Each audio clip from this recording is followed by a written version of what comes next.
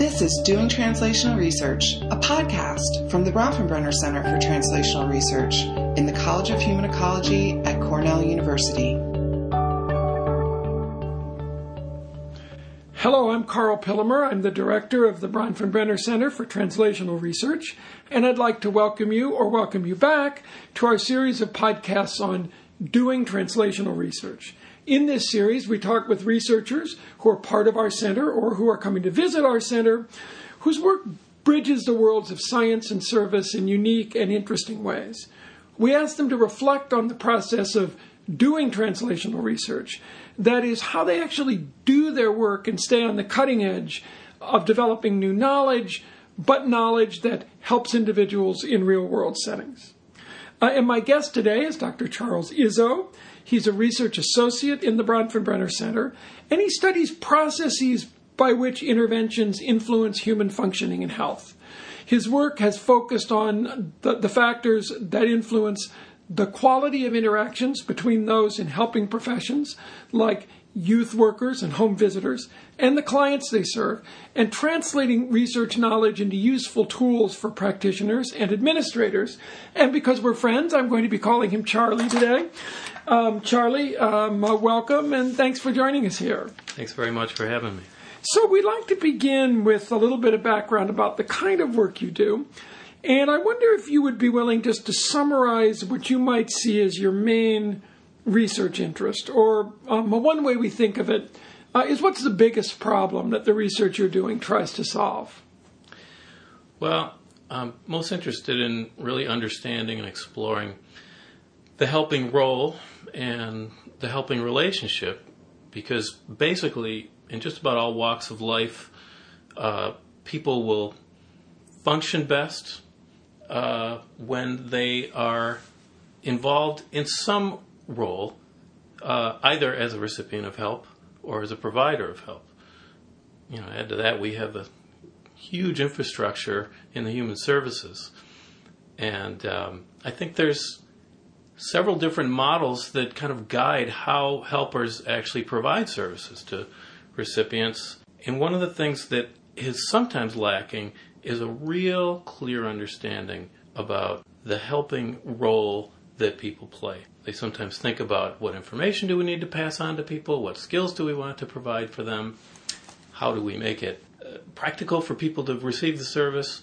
But the interpersonal dynamics around helping have been identified in a huge number of studies as the common denominator that really makes or breaks the effectiveness of a helping relationship. I mean, if I had to boil that broad area down to a question, I would say, if you can improve people's understanding and enrich their skills at using the helping relationship effectively, do you improve the impact of those services on the recipients? And do you improve outcomes in the people that they're trying to help? I think that is such an important topic, and it's actually been my impression that, and I'm curious whether you would agree or disagree, that in the human services and the health services, a lot of the focus is on providing technically competent care. And people kind of dismiss these other things as soft skills or people's personalities or good bedside manner. Is it your sense that there's kind of a technology by which you can train people in these kind of skills? That's the million-dollar question. It is my sense that there is. It seems on the surface that there's an infinite number of factors that are going to affect whether you're going to be able to work effectively with somebody, and how could you possibly map those out so that you can prepare someone to really be able to navigate the different circumstances and the different needs that someone has. But I think that the more we rely on this explosion of new information in the past 10 years or so in the social sciences and in neuroscience, we can start to boil down the basics of helping into a set of, I would say, rather than skills and techniques, you can think of them more as a set of heuristics or rules of thumb. Things that you want to have on your radar and be ready to pay attention to and to use, that are likely in most circumstances to be helpful. So part of the skill set that you end up having to develop then is not how to ask questions effectively, how to listen effectively necessarily, but how to be in the moment and aware of what's needed at this moment in time for this particular person. That requires kind of unlearning some of the things that you may have learned as a human service professional, or even just as a regular person. We go into the process a lot of times with an agenda and a set of ideas about what we think someone's going to need. And that's often based on some wisdom and some good judgment. But what you see in most of the literature that I've been looking at lately, and some of the stuff that we found ourselves in our own research, what people respond most to, and that leads them to really value the relationship, is when somebody really is present with them and curious and open to what the person's needs and experiences are. So I understand what you're saying. It feels like this soft part of the soft part of human services. We think of there being curricula that people need to follow, and they need to, if they maintain fidelity to those, then they're going to be able to, achieve certain kinds of outcomes. But without these other considerations in mind, without being aware of how these things are going to fit with someone's needs, you probably get about 30 or 40% of the impact that you would ultimately be able to get if you were more aware of these other considerations. I hear you saying something too that hadn't occurred to me, but it seems to really make sense. That I know, our neuroscience and decision-making colleagues talk about the difference between having to think things out and just going with, the gist of the situation, or being able. It's almost like rather than checklists for helping, it's developing a mindset in which some kinds of helping attitudes or behaviors are almost automatic. It's your orientation or lens rather than, smile, shake hands, that sort of stuff. So it's really different from these customer service things you see in that sort of... Exactly. One of the things I hope we can do is forge some better relationships or more regular relationships with some of our colleagues that are looking at these kinds of things. Because I think us that are out in the community trying to work with human service providers would benefit a lot from some of the cutting edge work that's being done in our own backyard here. Could you say just a word or two about the kinds of settings in which your research mostly take place? What sorts of workers or what sorts of organizations? Most recently, I've been working with the Residential Child Care Project, Martha Holden and Michael Nuno and other colleagues, to basically address these same kind of issues in residential child care settings. So these are settings that serve mostly children that were in the child welfare system and for one reason or another can't live at home, and foster care placements didn't work out. So they're living in a group care or institutional care for some unknown period of time. It may be a month, it may be 12 months. For some kids, it's as long as 6 or 7 years. So here you have providers who are working in some of the most difficult circumstances that you can think of. And you with highly traumatized kids often, I would imagine. That's right. Kids for whom there are no, or often no really healthy models of what it's like to be the recipient in a helping relationship. Because being a recipient in a helping relationships requires trust. It requires some degree of vulnerability. And to be honest, being a good helper in a helping relationship requires some of the same things. And I think that folks who are doing this work in many ways have to unlearn a lot of what they've been doing over the course of several years in the field and relearn a new set of skills. So I'll say just quickly that, we've been talking about the helping relationship as this kind of microcosm, but as some of my other colleagues can attest to, it's really a multi-level process. The things that allow effective helping to happen aren't just what's in the mind of the helper and what's in the mind of the recipient. They depend on what other conditions are present in the social context that basically allow that stuff to happen. So it's almost this kind of ecological model in a way. Let me ask you, because you've been touching on this, and I think this question is related, but to maybe frame it a bit differently, if you were to think about this general area in which you've been working and do research. What are some things that you would like the general public to really know or understand about the work you're doing or about the area in which you work? If there were some take-home messages for a person who's not a specialist in this area but maybe works in it or, has a family member in it. I'll start with what I think is a fairly simple point on the surface. When you dig into it, it's not so simple. But that most problems that we encounter, most problems that we're concerned about as a society or as a parent, can be addressed, improved if not resolved, by addressing the issue at the level of the social context. We think about someone with behavioral dysregulation, someone who fights or someone who harms themselves, someone who's perpetually anxious, those kinds of things, as a problem within the individual. And obviously here we are in the College of Human Ecology, and we realize that there are lots of ecological influences. But one of the things that we've seen in the Residential Child Care Project and in several other projects that I've worked on is that you can really see dramatic changes in people's well-being by making some finite changes in the way the social context works. Now, I say it's complicated because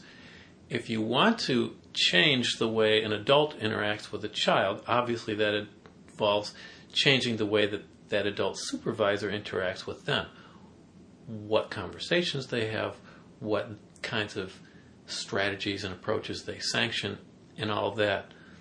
But I guess the point for the public is when you think of these complex problems that people have, it seems impossible to be able to pull them out of the morass that they're in.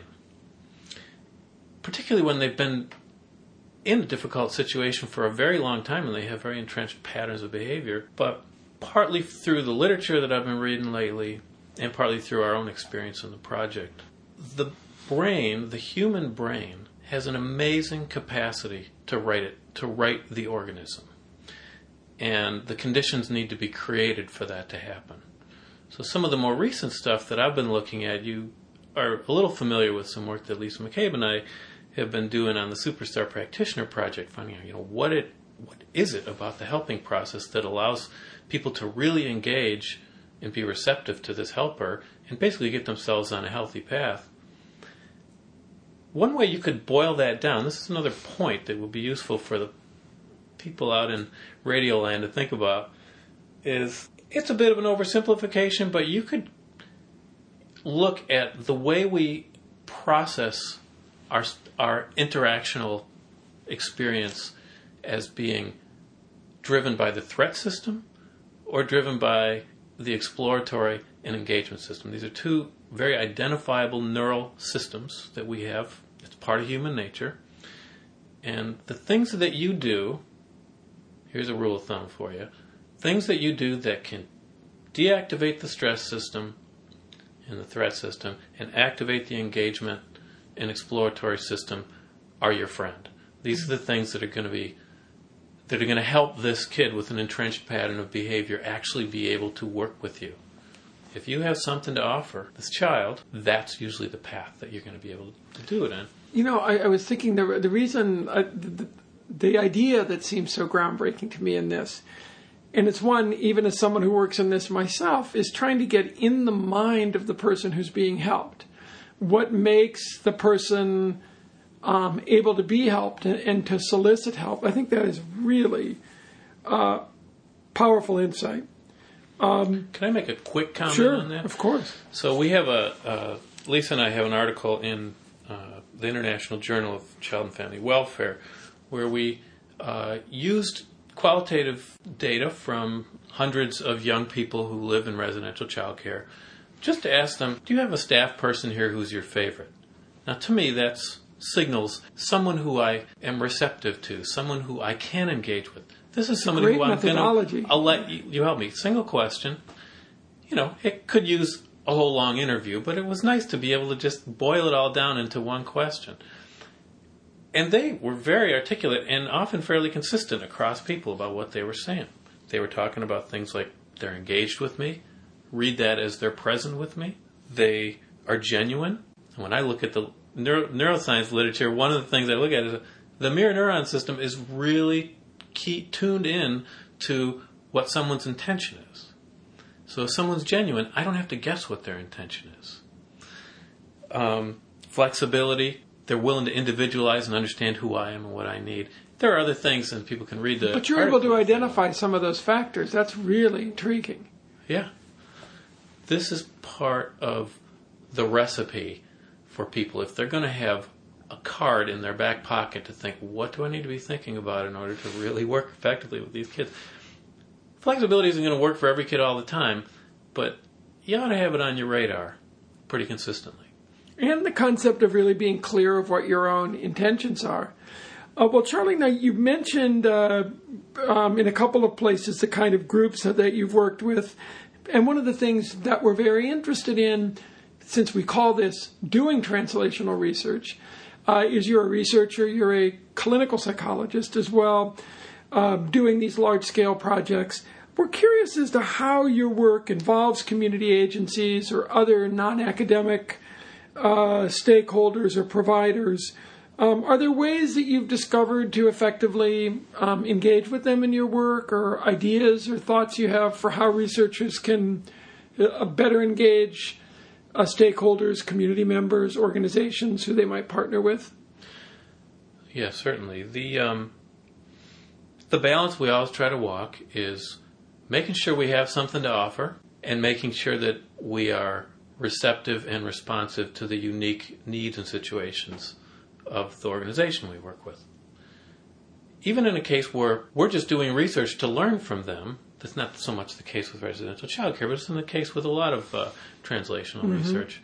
People want to engage in the research process if they find it relevant to them, and you have to have your listening ears on and make sure that you understand, thematically what's going to be inspiring for these people so they feel like they're a part of something meaningful, and also what are the practical realities of making this happen. So, for example, as part of this big multi-site study of care that we did in North Carolina, I did a ton of interviews with staff people. And to clarify, CARE is the name of a comprehensive program that that your group is running. Right. This is a program I don't want people to think it's packages delivered to Europe, or that kind of thing. No, it's Children in Residential Experiences Creating Conditions for Change. That's a program developed by Martha Holden of the Residential Child Care Project, and I was involved in a multi-site evaluation of that throughout North Carolina. Perfect. That clarifies it. And it was quite a task to be able to schedule lots of sessions, to be able to get groups of children together so we could survey them and interview them, and groups of staff so we can do focus groups with them. And it really helped a lot that the people in the agencies were very interested in the kinds of questions we were asking. The survey that we developed for kids was actually composed mostly of items developed by kids. We went out to the agencies and said, we're going to be surveying kids all over the world to find out what it's like to live in residential childcare. What should we be asking about? The room was electric. They are dying to tell you what it's like there. And I was surprised that after an initial little period of gripe session, they really got what we were trying to do. We asked all positive questions. We didn't ask, I think maybe there was one negative question in the whole survey. They understood. I'm asking you to envision what it is you need in order to do well here. Kids then, throughout all the surveys that we did, I tell that story I just told you. And it empowers them to really be a part of the research process. Yeah, it's meaningful to them. And the staff know that story as well. And in most cases, they really wanted to facilitate and make it happen. One other quick example. Debbie Sellers and I are doing a project right now with 4-H. It's not a research project. It's a Smith Lever, so we're basically developing a set of workshops for the same purpose, to help folks get more tuned into the essence of the helping process, and to use videotape feedback in order to be more self-aware of how they're doing this work and how they can improve. So each program is going to be its own version. We don't go in and say, we have a set of manualized activities that we're going to run you through, and that's going to help you. We go in and say, we have some good ideas that have worked in other places. Let's shape this a bit to make sure it fits your circumstance. To me, that's actually that has better internal validity as a test of our overall theory of change than maintaining fidelity to some program that was developed within a specific context. So it's a lot about balancing what we need to do and the priorities we need to hold on to as researchers so that we can generalize our findings, and being responsive to the needs of the organization. Yeah, I was just going to say that those methods, I was almost going to use those same terms. It sounds like it strikes a really good balance between the research rigor on the one side, but actually, kind of honoring and respecting people's actual work situations in which, they have to actually try to implement some of these things. Exactly. See, I would consider it a confound in some ways if you didn't do that, because you're introducing a different kind of dynamic that may work against the essential kind of dynamics that you're trying to facilitate. And if you ever want to learn more about that, talk to Martha Holden and that whole team. They really got it down of how to go in and let people create the program that's being brought to them. And a lot of this information will be available on our Bronfenbrenner Center website, too. Well, Charlie, this has been so interesting, and I could go on for much longer, but let me ask you our sort of final catch-all question, and that would be this, and it's a little bit of a difficult one, but we can try it. So based on all the work you've done, this kind of history of work with youth workers and residential care, other kinds of frontline folks and direct service workers, and the whole range of work you've been doing, if there was one real-world change that you would like to see the real world make based on your research, so what would that be and why? And it could be two if you want it to be. But what's, if your work had its maximum impact, what's the real-world change that you would like to see happen? I would say to reduce people's reliance on behavioral scripts and increase their capacity to accurately read the current situation in whatever situation that they're working in, be it a helping situation. I think, particularly within the human services, the field is ripe for a new way to understand what the role of the provider is. And if we can provide enough scaffolding, enough starter steps for people to be able to begin to engage in the process of using rules of thumb to guide them, but have the real energy in their work be driven by what's happening in the moment with the individual, then I think that the system has actually hope of really, I would say, changing the world. Without that, I think I am quite concerned about it, because I think the human service system, the more it becomes rigid and driven by institutional concerns, the less faith people are going to have in it. And it's not just a matter of we're going to achieve less health improvement, but I think that as a society, we're going to start to lose faith that the system can actually help. And I really think that it can really make a huge difference in healing society. I even though our time is probably running short, I would like to follow up on just one thing because I think it's so important. And I learned something new in each one of these, and this, for me, was a little bit of a revelatory moment in what you were saying.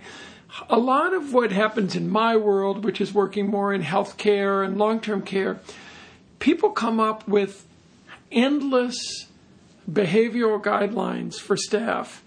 Always they have an acronym, the READY or whatever. So if residents in a nursing home, let's say, are being aggressive towards one another, they'll say, follow these 5 steps.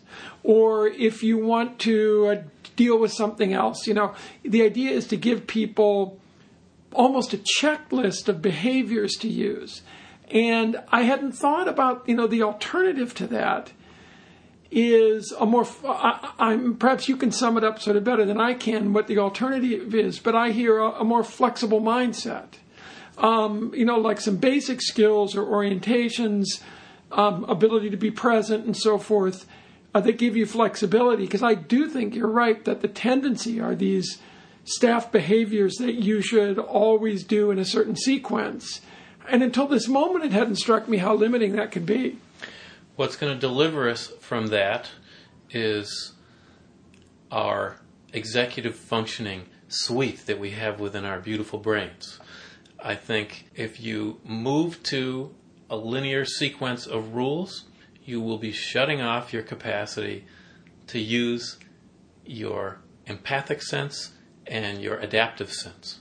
And those are the strongest assets we have as humans, and it's within our grasp, I think, to shift. We need to use some kinds of rules and regulations for some kinds of things. We just have to make sure that they don't get in the way of the most important role that we play, which is to adapt and to help each other adapt.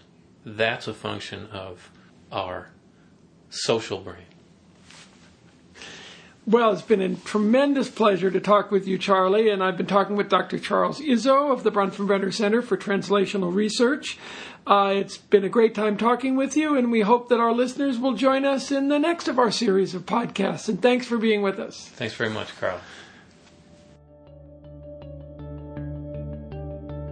For more information about translational research or the work of the Bronfenbrenner Center, please visit www.bctr.cornell.edu.